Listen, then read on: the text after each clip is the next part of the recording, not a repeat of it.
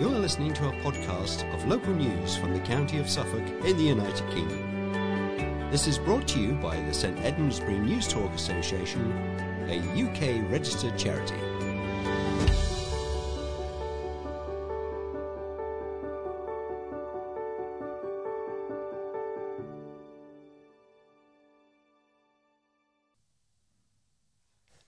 Hello and welcome to the 1899th edition of St Edmundsbury News Talk for the 6th of October. The editor of this edition is Katrina Morris, the producer is Roger Morris, and your readers are David Palmer and Sue Cunningham-Snell. We should also mention our processing team who work hard behind the scenes to copy and dispatch this memory stick to you.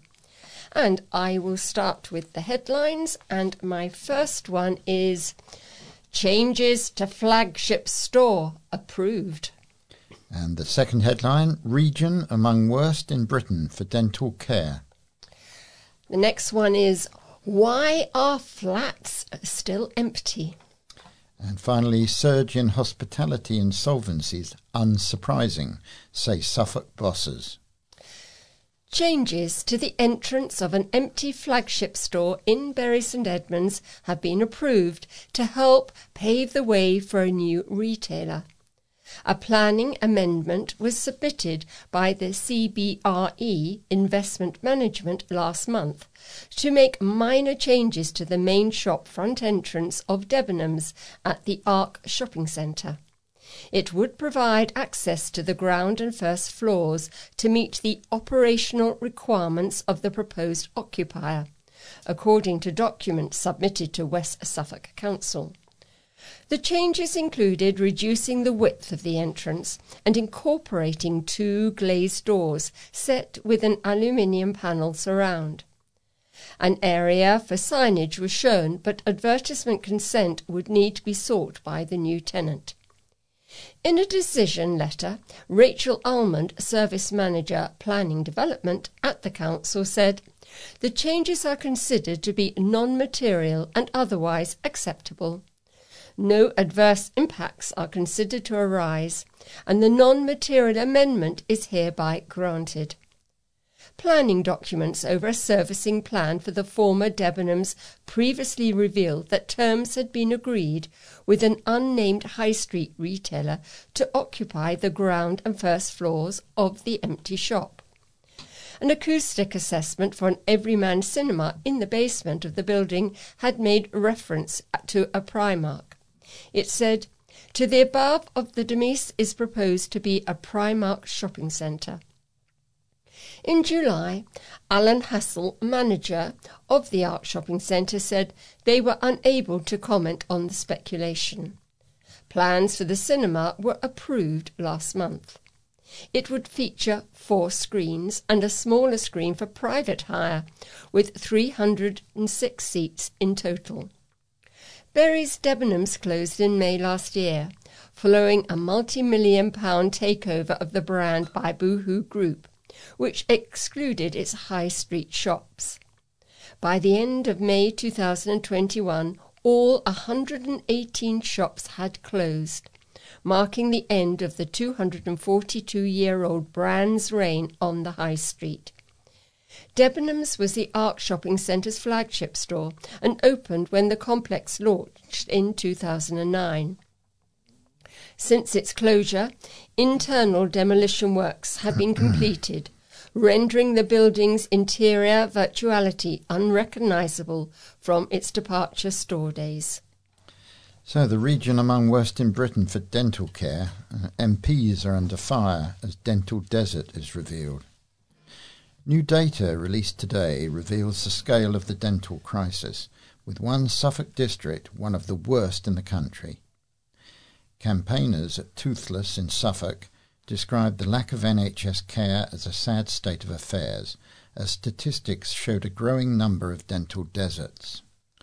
The Local Government Association, LGA figures, reveal the Mid-Suffolk area has 0.067 dentists per 1,000 people, placing it the 4th lowest in England. The figure was only marginally better than Ashfield in Nottinghamshire, which has 0.062 dentists. Excuse me. Steve Marsling, co-founder of the Toothless Group, said, "Sadly, I am not surprised because of the number of people that have been contacting the campaign saying, 'What can I possibly do?'" He urged Health Secretary and Suffolk Coastal MP Therese Coffey to join talks with the campaigners, adding that her proposal to increase immigration to solve the shortage of dentists would have little impact. Moving on to an article on this subject. A Bury St Edmunds man in desperate pain from a golf ball-sized abscess caused by a compacted wisdom tooth resorted to taking out a bank loan to cover the £500 cost of private dental care after his search for an NHS dentist proved fruitless. Darren Turner was speaking as figures from the local government association, LGA, revealed the Mid-Suffolk district, which neighbours Bury, had some of the lowest numbers of NHS dentists in England. The father of two visited the A&E department at West Suffolk Hospital twice in agony, only to be told that there were no dentists available to treat him, while a Google search for local NHS care was also in vain. In the end, the postal worker, who does not drive, had to travel 30 miles to Cambridge for the private treatment. He said, "I was suffering terrible toothache, which became progressively worse over a number of months, and I took over-the-counter medication to try and control the pain. I went to West Suffolk Hospital, but they said they did not have any dentists, and it got to the point where I had a golf ball-sized lump on my jaw. When I called 111, they said I needed to be seen immediately, only to be told by A&E that they couldn't treat me as they didn't have any dentists there. Instead, he was given antibiotics to ease the swelling, which helped the pain to subside, but within a couple of weeks the abscess came back with a vengeance, forcing him to take the private route." He said the lack of local NHS dentistry made life especially difficult for people on low incomes who were already dealing with the cost of living crisis caused by spiralling inflation. He knew of some people who were drinking alcohol to numb the pain caused by dental problems. "With the cost of living crisis, I am struggling to put food in my children's bellies and to keep the house warm in the winter," he said. "I have to choose now between being in pain and paying my bills, so it literally comes down to a choice between do I look after my children or sort out my pain? And any parent will put their child first, no matter how much pain they are in," Mr. Turner said. Questions have been raised as to why a block of affordable apartments in a town centre remain empty 2 years after tenants were rehomed. Issues with the award-winning Bury St Edmunds flats, Goodfellows, hailed for their eco-friendly and sustainable design when built, were first publicly revealed in February 2020. Haverbury Housing Partnership announced that it would rehome tenants in the 12 flats in Kings Road Parkway after a survey found improvements were required. However, despite repeated questions by the Bury Free Press, Haverbury has not revealed what exactly is wrong with the flats, which were built in 2008 and proved controversial in the town over the years due to their appearance. In October 2020, Haverbury confirmed the last remaining tenant would be moving out and the required work was delayed due to the COVID-19 pandemic.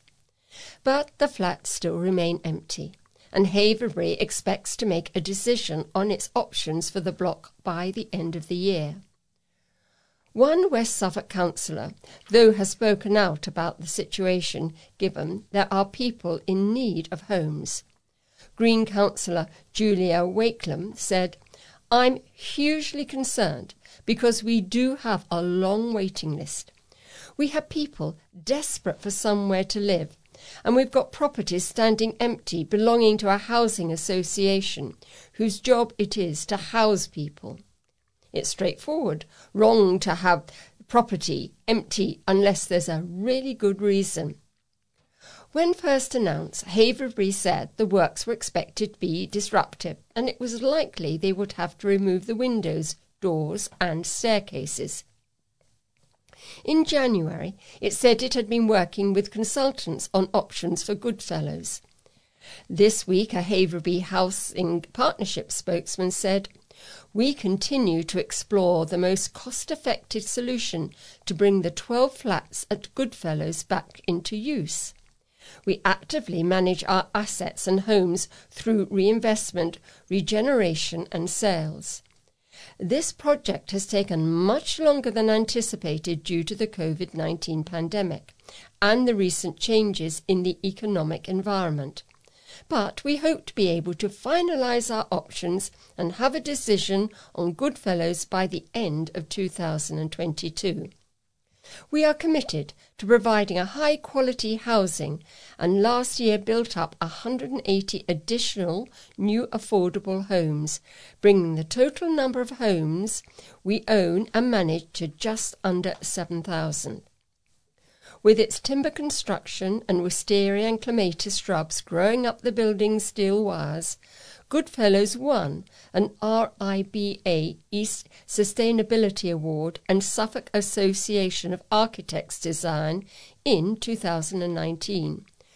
Goodfellow was the surname of the family who lived at number 141 Kings Road, which was demolished to make way for the flats.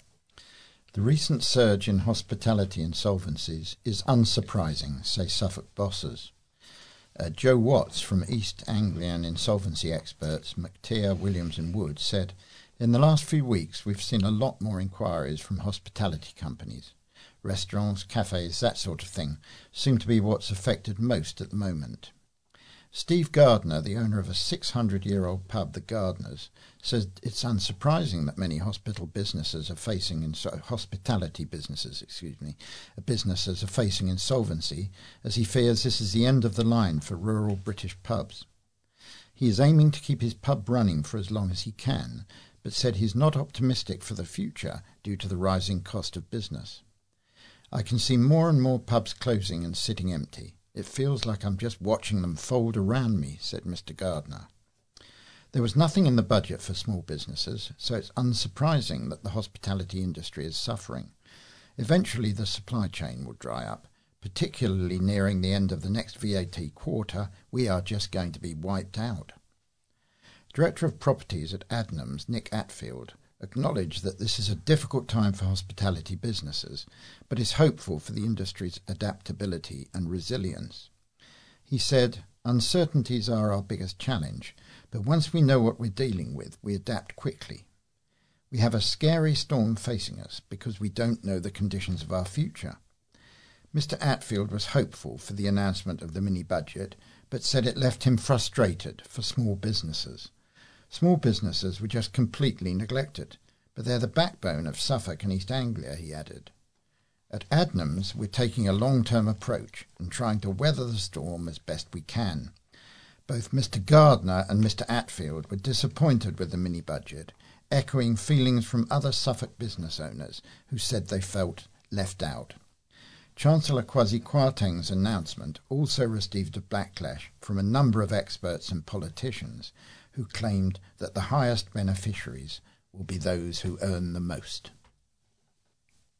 And now we're going to move to our more general news. And the first one I have is about the very sad bird flu. The swans were found alongside 2 seagulls and a heron, the latest in a series of dead wildlife being discovered in the waterway. The news has been reported to the Department for Environment, Food and Rural Affairs, which has confirmed bird flu testing is being conducted on samples from the animals. "It's a huge concern within the community," said Independent Councillor for Sudbury Town Council, Steve Hall.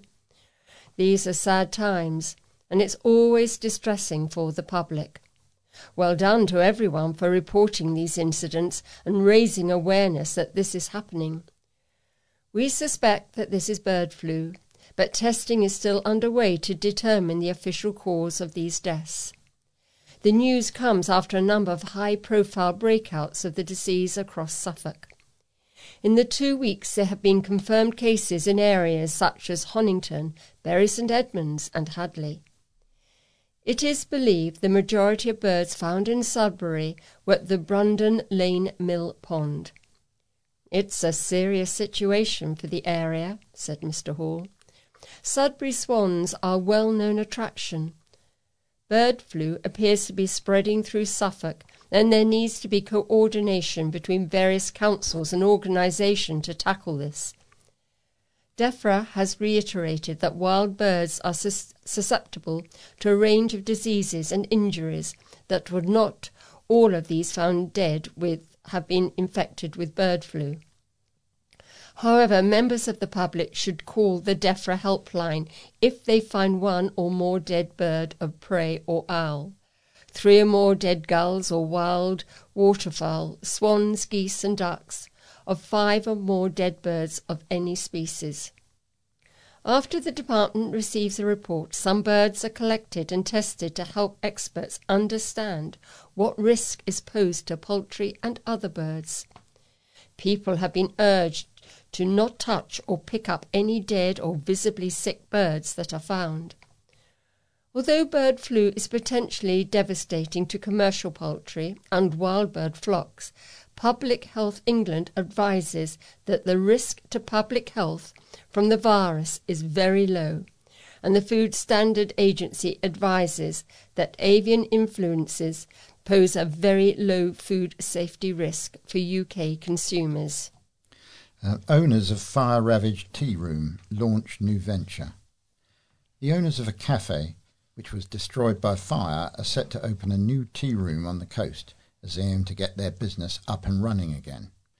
Jill Booth, who ran Nutshells in Stow Upland with husband Ian, said she hoped the new tea room in Felixstowe would open this month.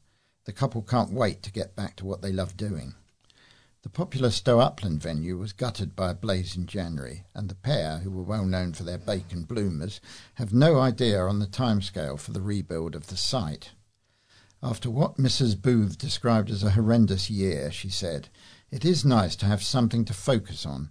Having the Felixstowe tea room gives us the opportunity to get up and running again. We need to start to generate some income and get our feet back on the ground." On the Nutshells Tea Room in Stow Upland Facebook page, the couple said, "We haven't forgotten about Stow Upland at all, a place we still call home and whose residents we consider family." They added, "Our intention is absolutely still to return to the village.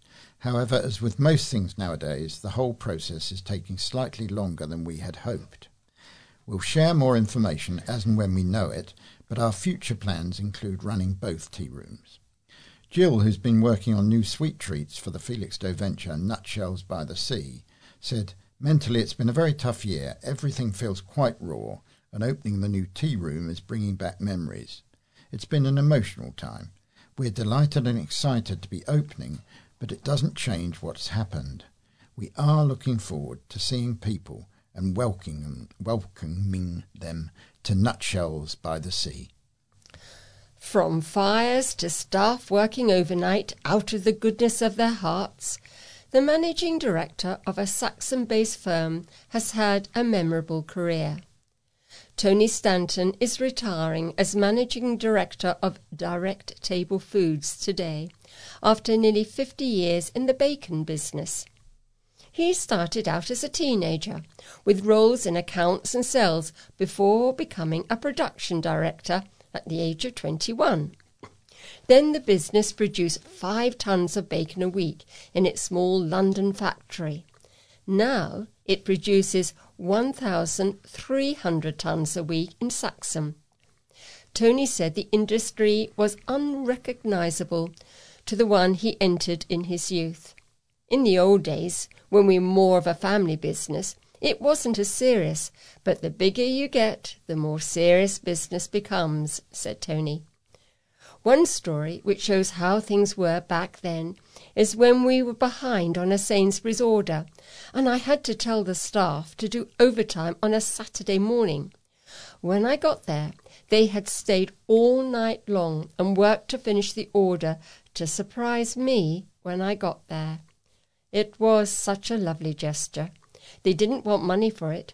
It was one of the nicest things anyone has done for me. Tony was at the helm of the Lark Valley Foods, then based in Lambden Road, Bury St Edmunds, when it burned down in November 2004. "It was horribly challenging time," said Tony. "In hindsight, I didn't appreciate it at the time. The fire gave us the opportunity to go into the Premier League and become a big supplier." During his career, Tony has been chairman of the Provision Trade Federation, a highlight, involved with the Butchers Livery Company, as it is director of the British Meat Processors Association. "The most important thing in my career has been the people who work for me. I've had a brilliant team who have made me look good," said Tony. "But it is time to hand over to a new management, and they are taking the business to the next stage." Tony said he has no specific plans for retirement other than relaxing, enjoying his 7 grandchildren, perhaps playing golf, and rekindling an interest on bridge. Sally scoops Chief Nurse Award for Care. A Suffolk care home manager said she had to do a double take when she received a top accolade from England's Chief Nurse for Social Care. Sally Chilvers, who helps lead Stow Langtoft Hall near Bury St Edmunds, thought she was on a virtual briefing meeting with the chief nurse, Professor Deborah Sturdy, when to her surprise she discovered she was being presented with the coveted National Gold Award. The Chief Nurse Awards, launched last year to mirror Social Care, the awards for nursing in the NHS, recognise exceptional practice and care within the sector. Sally, who trained as a nurse 40 years ago, said, "I had absolutely no idea. I was busily taking notes when Professor Sturdy suddenly started talking about me, and I had to do a double take. To receive the Gold Award is something I am beyond proud of, and I am so proud of my team and residents at Stow Langtoft Hall, who make coming to work such a pleasure every day." She's already enjoyed one special event as a result of her nomination, a visit to 10 Downing Street, as part of the celebration of 74 years of the NHS, where she met the Prime Minister and many key movers in health and social care. Ruth French, director of Stow Langtoft Hall, oversees the home's Stow Healthcare Group and nominated Sally for her award. She said, "I wanted Sally's warmth and humanity to be recognised nationally. The passion she puts into making Stow Langtoft Hall a special place for everyone who lives and works there is a joy to see, and her commitment to social care over 40 years is to be applauded." The 18th ever Ampton Hall ploughing match took place on Sunday, with keen tractor drivers turning out to compete. The match is one of the largest of its kind in the area, and this year 36 tractor drivers took part, with competitors coming from Suffolk, Norfolk and Essex. The match, held on the Ampton Hall Estates ground, with permission from the Turner family, was organised by Henry Castle and Don Sapsford. This year marked a return in form for the event, which was called off in 2019 and 2020 due to waterlogging on the estate's grounds. Mr. Castle said, "The match went extremely well this year. Conditions were fantastic because we'd had rain about a month before. Prior to that, the ground was very, very hard, so you couldn't actually plough it. Because we had the rain prior to the event, it went wonderfully." Participants vied from the top title of a variety of classes. The winner of the lady class was Carol Shaw, while David Allen netted first prize in the Ferguson class. David Bolton took the Best Tractor and Implement Award. There were also special classes for the top entrants competing with vintage ploughs. Luke Diver won the Vintage Mounted category, Neil Antsey the Vintage Trail class, and Joe Chadwick the Classic Mounted class. John Chambers topped the Classic Mounted Modified class. While most of these involved had featured in previous matches, Mr. Castle said there were some new faces. He said, "We get new participants all year as other people retire. It's an ongoing process. Most of them have been before, but this year we got 5 new ones who ploughed extremely well." Prestigious National Award for for Bury horse surgeon Tim. A horse surgeon from Bury St Edmunds has been awarded with the British Veterinary Association's highest scientific honour. Professor Tim Greet was given the award for his outstanding contributions to equine clinical practice and welfare globally. He was awarded with the Dalrymple Champneys Cup and Medal, which is presented every year to a British Veterinary Association, BVA, member whose work supports the advancement of veterinary science, last week. Professor Greet, who was president of the BVA between 2003 and 2004, has received the award in recognition of his contributions to the veterinary profession and his specialist area of horse surgery. Professor Greet said, "It's very humbling to be awarded this award, following in the footsteps of so many influential predecessors. I must acknowledge the huge support I've received over the years from family and colleagues, and the inspirational support in my early career from several previous winners of this award." BVA President Justine Schotten said Tim has been and continues to be a trailblazer within equine veterinary practice in a career spanning more than 45 years. He's been a true champion of the veterinary profession through his leadership. He is an immensely worthy recipient of this award. A Ukrainian father who fled Kyiv in the first days of the conflict with Russia is fundraising to help those still living in the war-torn country. Artem Shapruni, 36, of Kyiv, has been living in Ruffin with his wife Anna and son Denis since July. Artem said, "All our family went to the west regions of Ukraine at the end of February. My job was totally stopped because I work with travelling services. That's why we considered relocating to a country where we could get a job and our child could study safely. And in the summer, we arrived in the UK." Artem said life for those still living in Ukraine was not easy. "I'm always in contact with my friends. Every day there are attacks with rockets and bombs in different parts of the country. You can't be safe anywhere in my motherland now.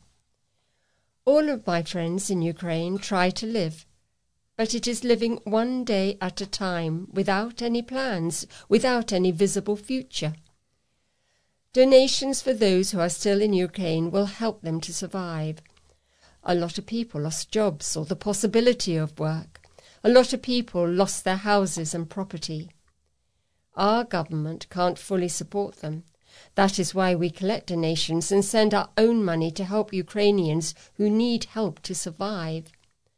Artem is asking people to donate to a Ukrainian-based volunteer organisation, helping to deliver aid where it is needed, with anyone who donates being entered into a draw to win a 50% discount on entry to the St Ed's Runs Ensor's Running Festival in Bury St Edmunds on October the 30th.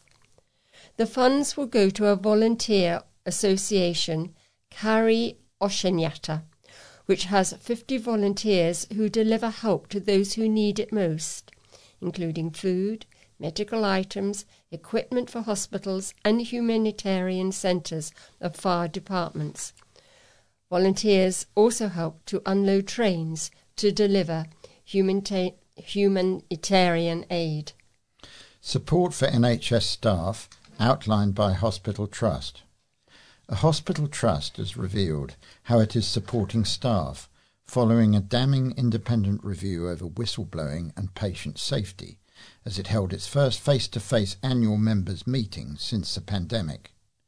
The meeting, held at the Apex in Bury St Edmunds and attended by over 150 people, was an opportunity for the public to find out latest developments in West Suffolk's NHS Foundation Trust, including how they can have their say about the new hospital site and what is being done to ensure staff well-being, as well as the opportunity to learn about the various local healthcare and voluntary organisations within the Trust.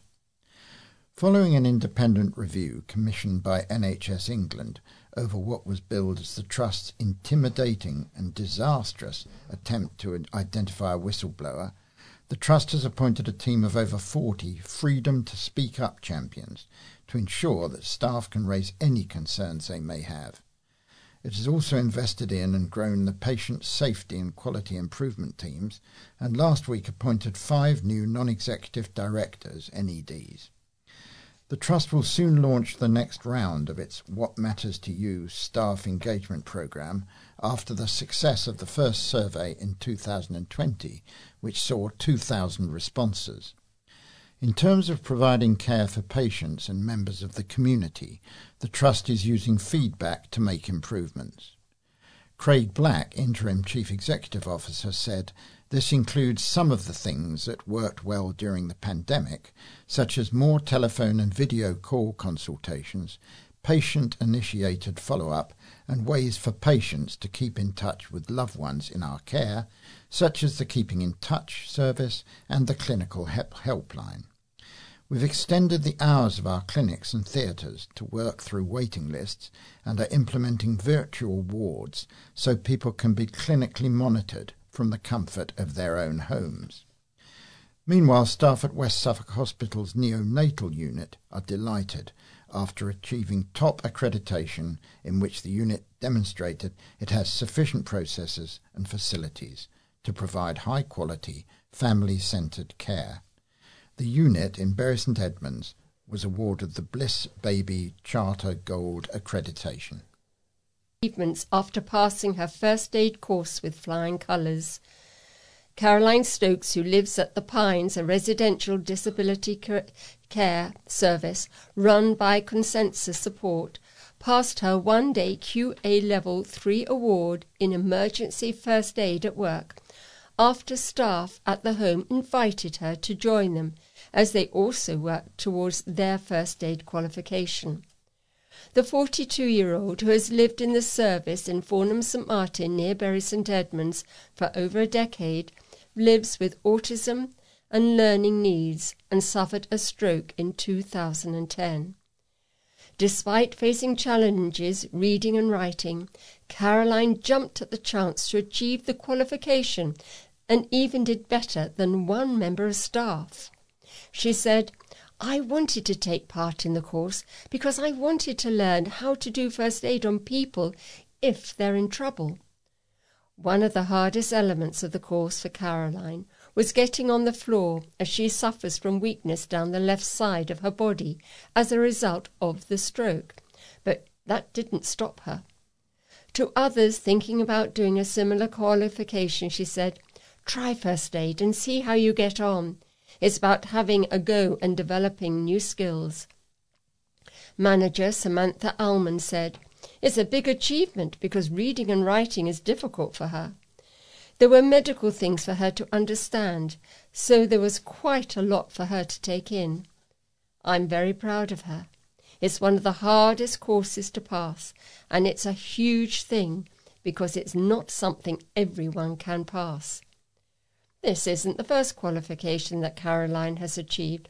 Her keen interest in cooking saw her pass her online food hygiene course last year. She now hopes to volunteer for the Salvation Army and would like to speak to other people in different services about her achievement to inspire them. She has already managed to inspire others a bit closer to home.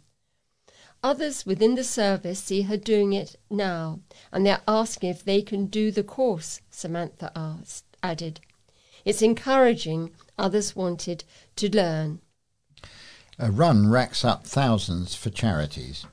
The 8th Bardwell Tractor Run took to the roads at the weekend, raising £4,000 so far for 4 Suffolk charities.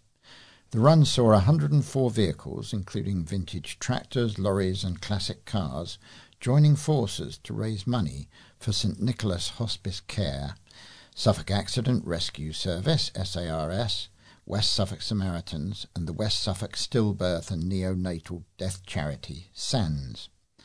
The route started at Stanton and went through Walsham, Wattisfield, Hinderclay, Redgrave, Diss, Roydon, Bressingham, South Lopham, Blow Norton, Hopton and Market Weston before returning to the start. Lee Maddox, the run organiser, said in each and every village there were people everywhere waving and cheering us on as we went through. It was just amazing support. Before the run started, there was a silence observed for Her Majesty the Queen and friend Lisa Frost, whose family field was the event's starting point. The run was also joined by Charlie D'Amour with her family and friends, who were due to have their own tractor run on Saturday, but joined with the Bardwell run with purple balloons on their vehicles, in memory of Charlie's dad, Stephen Ruddock. Lee said, "I would like to thank the drivers for taking their time, preparing their vehicles and coming, and thanks to all the people who stood waiting for us in the villages, even in the rain, to wave. Also the Frost family for the use of their field, Kev, Ben, Rich, Tina, John and Emily for directing us around the route, and to my friends and family for all their help. You cannot hold an event like this without help." And now we're going to move on to our letters. My first letter this week is from Peter Critchley, and he writes, "How fracking will help economy. The rethink on fracking is a brilliant idea. After all, we should be prepared to suffer earthquakes in return for securing gas supplies in the future. Think how this practice is going to create jobs and grow the economy. We will need numerous builders to reconstruct houses that have been affected, and hotels will benefit from all those people who have had to leave their houses and find somewhere to stay. Fracking companies will make huge profits because they will only be allowed to sell their gas to us at world prices as opposed to selling it to us at a discount." And another letter from Julia Wakelam says, "I urge all readers of this paper, and in particular those who are Tory supporters or members, to make it plain to our MPs that this tearing up of environmental protection is wholly unacceptable. Our countryside is too precious to be sacrificed on the altar of ideology." Then we've got a letter from John Braybrook in Bury St Edmunds, and he's making the point that tax cuts are just not cuts at all. "I've just listened to the Chancellor's so-called mini-budget and the promise of tax cuts next year. We're told that the basic rate of tax will be reduced by 1% from 20% to 19%. Very good, you might think. But what seems to have been overlooked is the fact that personal allowances are not being uplifted to reflect inflation. By my calculation, for someone on an income of, say, £30,000 per annum, the saving on tax next year will be about £174, given a personal allowance of £12,570. However, the fact that this allowance is frozen will result in us all paying more tax than we would have done if it had been uplifted to reflect the current high inflation rate.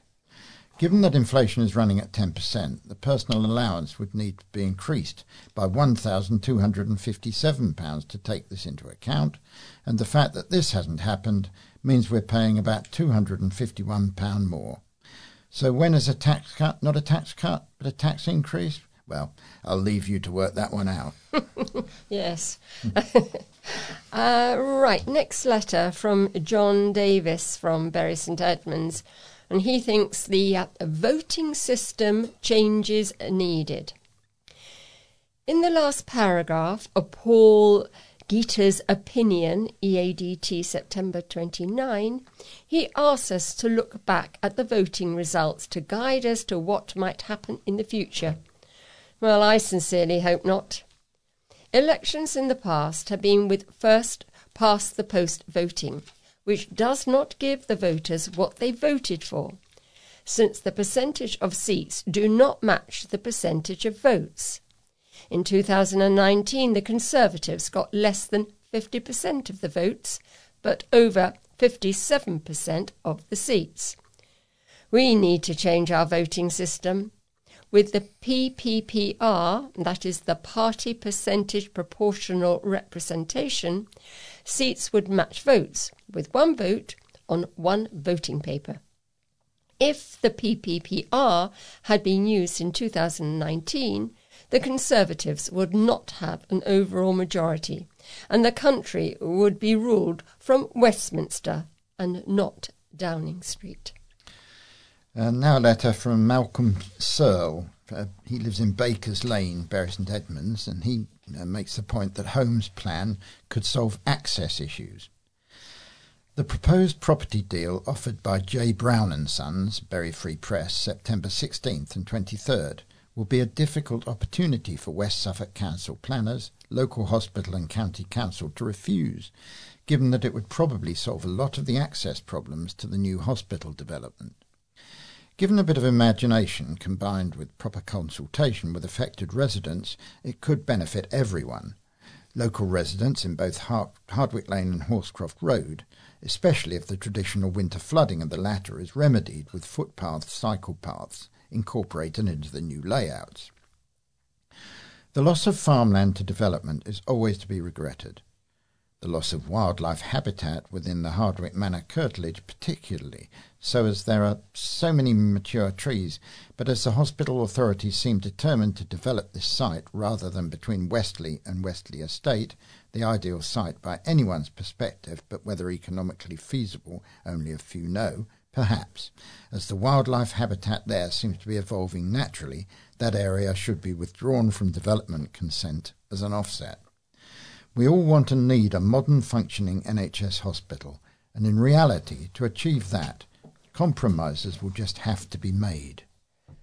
My next letter is from Graham Day, and he heads it, Bus Company has a poor track record. I was disappointed to see the reports that Bus Company Stagecoach is planning to axe some bus routes in the west of our county, affecting bus routes from Bury St Edmunds and Newmarket to Cambridge. The likelihood is that services within the Cambridge area will be enhanced, to the detriment of passengers in the rural area, many of whom rely on these services completely, particularly those who need to travel to work or for education. The argument from the company that the services are untenable because of the poor financial returns ignores the fact that buses are a lifeline and a social necessity for many in the rural areas of our county. I suspect, however, that the Stagecoach tendered the lowest bid to provide the service in the knowledge that this would probably happen. A case of take the money and run. However, Stagecoach has a poor track record in other areas of the country as well, so I am therefore not surprised at all. At Easter, we travelled to the Lake District. Because of the uncertainty of fuel supplies due to the Stop Oil protesters' illegal actions, instead of driving, we went by public transport. In the Lakes, we relied on the bus service, operated by, well, you've guessed it, Stagecoach. Services between Grasmere and Bowness in Windermere, using modern state-of-the-art vehicles, was brilliant, frequent, easy to use, and with no problems. The contrast with local service run to more remote communities was huge. These services relied on vehicles which had seen many better days. They were uncomfortable, and what was worse, they were always breaking down. A bus we were on from Coniston to Hawkstead suffered mechanical problems, which quadrupled over the journey time from 30 minutes to 2 hours. While waiting on another day in Ambleside, the bus arrived and immediately broke down. The next scheduled bus eventually arrived. The driver revealed his bus had broken down in Langdale the previous day. The decrepit buses equate with disgraceful services by an uncaring company. The directors of Stagecoach and also the county council are obviously not aware, bothered, or could even care that the rural buses are an important social service and need to be supported as such. It is indicative of how things are in the UK. Those who have are fine with everyone else struggles to survive. I wish MP Matt Hancock well in his endeavours to get answers from Stagecoach, but I do not expect a result. The other operators can see that these services can be viable to run, then all well and good. Perhaps it is time that Stagecoach will run out of town in disgrace and never be invited to tender again. And also on the same subject, John Brown, writes, and he says, why not operate smaller vehicles? With the proposed cuts by Stagecoach of number 11 bus from Bury to Cambridge via Newmarket, rather than cut out the route entirely, why not use minibuses, i.e. 20-seaters? Of course they are running empty if Stagecoach run double-decker buses. We need better transport in Bury St Edmunds, with all the new building proposed or already up and running.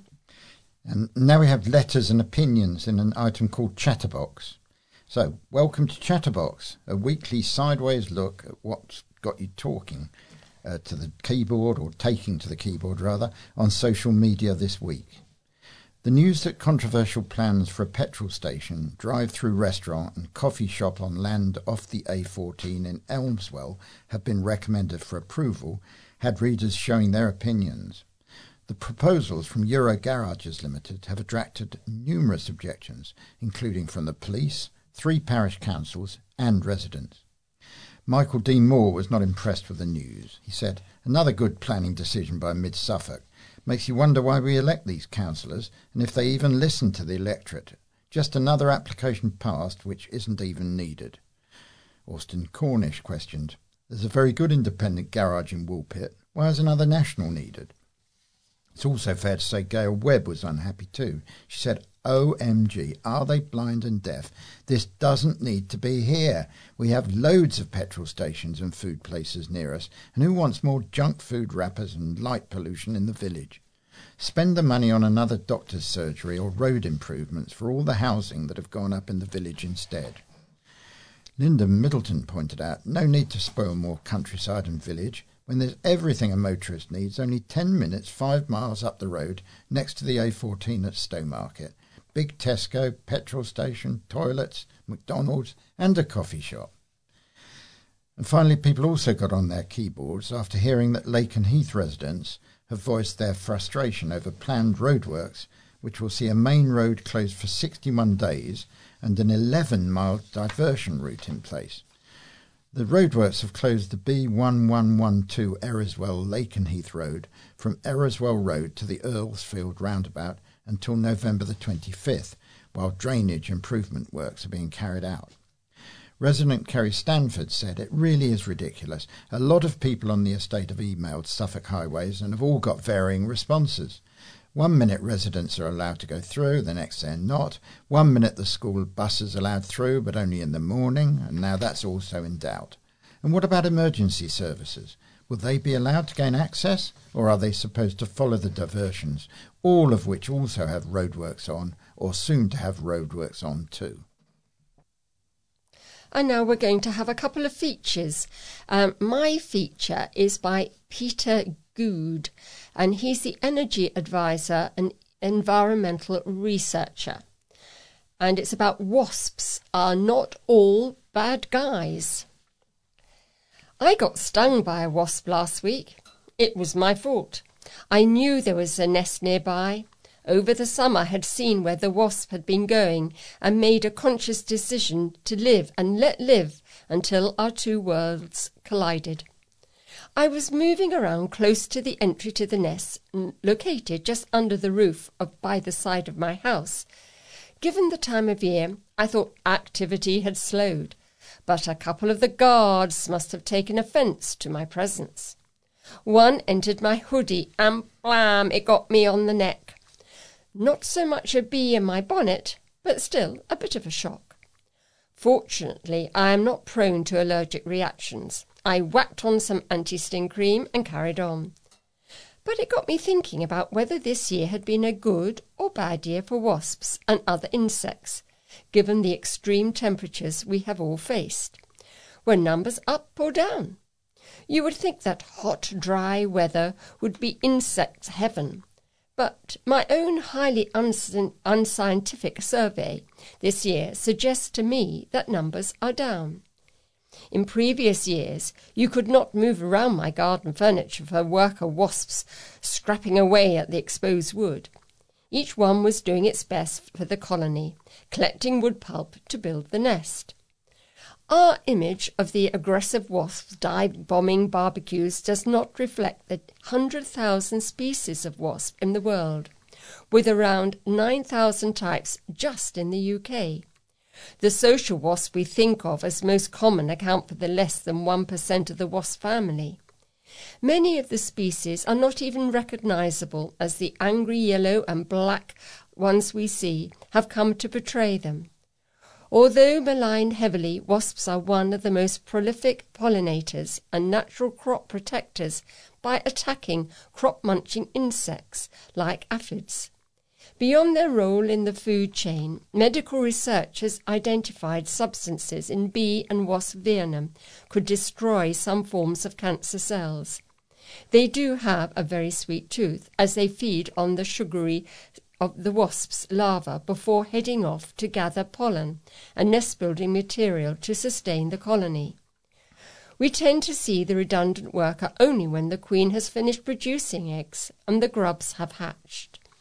The food supply has dried up by the end of the summer, and they are now hungry and in search of a meal. The worst incarnation of this unemployed workforce is the dopey wasp, drunk after munching on windfalled apples, like teenagers who've had their first bad experience of cheap cider. Not good to be around, unable to control themselves, but it's not their fault that your ice cream smells so good to them. They simply like what you have and want to taste. I confess that I have taken out 1 or 2 nests which have been in the house. I have also reached for the swatter on occasions, particularly if I feel my personal space has been invaded by something ready to inject me with venom. But taking a moment before you mash that wasp. The tactic of passive avoidance is generally best, since efforts to bully them out of the way elicits both an individual grumpy response, but also causes the individual wasp to release a chemical which tells its compatriots that it has been threatened, leading to unfortunate escalation of the situation. This collective reaction is because they feel the colony is under threat. Better to catch and release an individual using a glass if you can, so helping to avoid heightening and potentially painful retaliation by the massed ranks. So spare a moment for the much missunding wasp. By heck, they can pack a punch if they riled or goaded, but most of the time they're solitary and just want to get on with their own business. And now a feature, well, really it's an opinion piece by Michael Cole. It's headed, "Ordinary People Had to Fight for Freedoms We Enjoy Today." Slavery is a living death, the worst punishment one human can inflict on another. I don't own slaves, neither did my forebears. When Britain became the first country to abolish the slave trade in 1807, my maternal ancestors were indentured farm labourers in Norfolk. Back-breaking toil, 6 days a week. My paternal antecedents were Irish immigrant horse dealers, 1 step ahead of the law. The vast majority of British people did not live in stately homes built on the profits of sugar plantations. They survived in urban slums or rural hovels.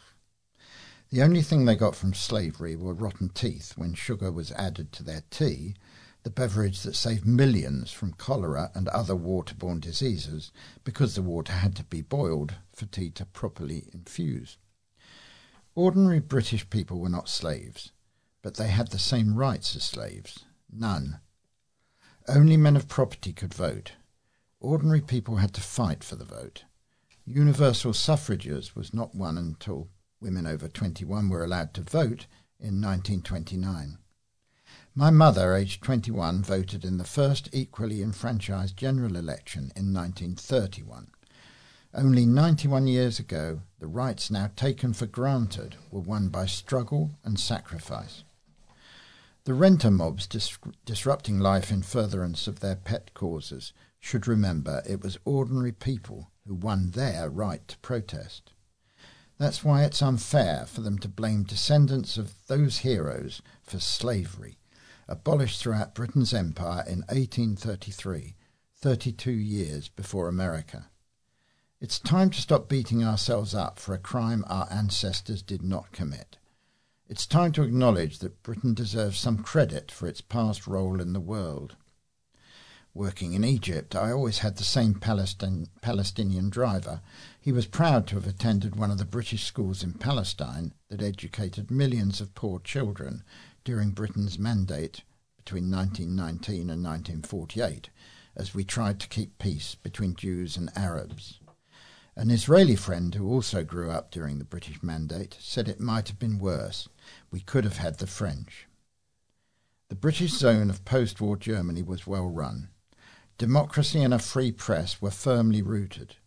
West Germans were saved from the Soviet tyranny suffered by East Germans until the Berlin Wall fell in 1989. Drawing on its vast colonial experience, Britain did a good job. That was interesting, wasn't it? Right, we're just going to finish off now with a couple of bits of news in brief. My first one is groups and individuals from around Bury St Edmunds have been recognised for their gardening skills. The Athenaeum on Angel Hill hosted Berry and Bloom's Green King Green Fingers Awards on Tuesday, with awards given to organisations including schools, care homes and nurseries. David Irvin, Berry and Bloom coordinator, said, "Given the hot and dry weather, the judges were amazed and delighted at the quality of entries they were shown. There were so many good entries we wanted to recognise. We once again introduced special awards. We had some very talented gardeners of all ages in Bury St Edmunds." The ceremony comes shortly after Berry and Bloom saw success in the Anglia in Bloom Awards on September the 7th. And now the group is hoping for more recognition as a finalist in the Britain in Bloom competition, the results of which will be revealed on October the 10th in the RHS Lindley Hall in London. And that's not too long to wait. Mm-hmm. And now a last bit of news in brief, which is nice and cheerful. Pub unveils revamped garden. A town pub has officially opened its new green space at its end of summer garden party for employees and special guests. The Tollgate in Bury St Edmunds Farnham Road held the party to launch the new garden and give back to Green King staff, while at the same time raising money for Macmillan Cancer Support. It took 4 weeks for the garden to be completed, and the kitchen also underwent a refurbishment, with the pub closed for 4 days whilst the kitchen was fitted. Holding manager Harry Bullock said, "We've got over 100 sheltered and heated seats now and seating outside for up to 200. We've got brand new furniture, new structure over the patio, so people can sit out here all night on a Friday because it's well sheltered. A lot of the customers are returning customers, and pretty much every other person I speak to compliments the garden." The new garden also features an outdoor bar, fairy lights, decorations and flowers. Attendees were treated to an ABBA tribute band and refreshments. There was also a Macmillan raffle and an ice cream van, with 50% of takings going to the charity. So we are coming to the end of this edition of St Edmundsbury News Talk. If you have any comments about the memory stick or difficulty playing it, please use the phone number on the pink sheet which you have been given. Alternatively, you can put a note in the pouch when you return the memory stick to us.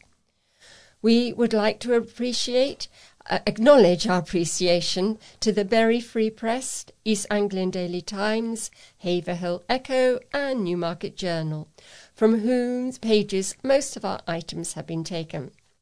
News Talk will be back again next week, so until then, from Katrina, Roger, David and Sue, it's goodbye. Bye.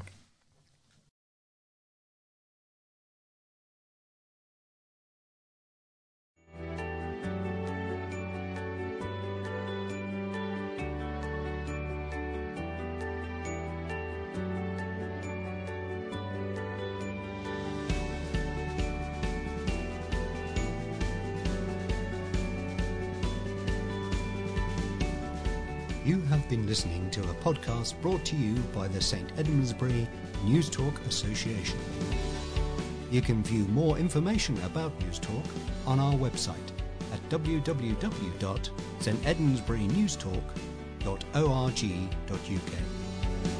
The music in this podcast was provided under Creative Commons license by Scott Holmes.